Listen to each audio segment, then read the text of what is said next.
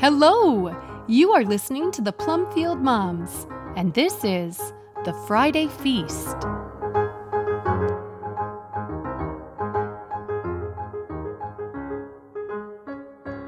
Dirty Hands, Strong Character, posted by Sarah Applegate on October 4th, 2022.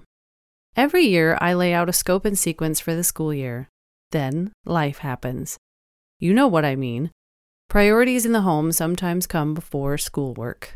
Already this year, we've missed plenty of hours at the dining room table because we're running errands, closing down the garden, fixing lights on the pickup, rescuing goats from the hayloft, going to doctor's appointments, and on and on and on. Sometimes I feel like school should have a greater priority, but that's just not how this homeschooling thing works. Of course, we want to teach them to read, write, compute, and discern, but sometimes that means on-the-job training. If we are preparing them for a life in the outside world beyond ourselves, we have to teach them more than science and civics.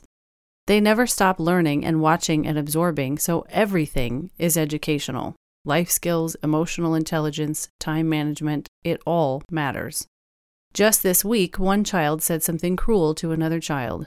We spent the next hour or so with the offending child talking about kindness, character, anger, and patience. He needed that. And he needed it more than he needed to read about ancient Egyptians.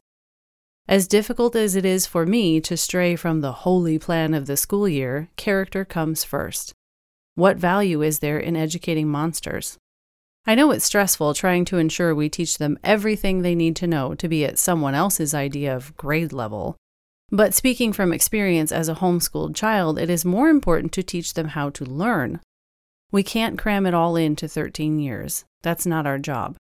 We need to clear the building site of the debris of laziness, procrastination, insecurity, and distraction. We then dig the foundation of learning skills. We pour a slab of basic knowledge and frame 4 walls of reading, writing, logic, and reasoning.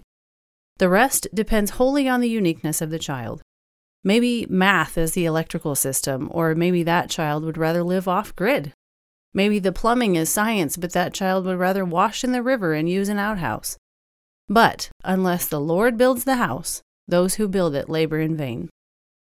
Learning is a lifelong process for your child and for you. The homeschooling process for your family will be ever-changing, but hopefully constantly refining. Perfection is not an option in the lesson plans. Remember that there are people you don't even know raising prayers on your behalf, and never forget that God gave those children to you, and you to them, and He doesn't make mistakes.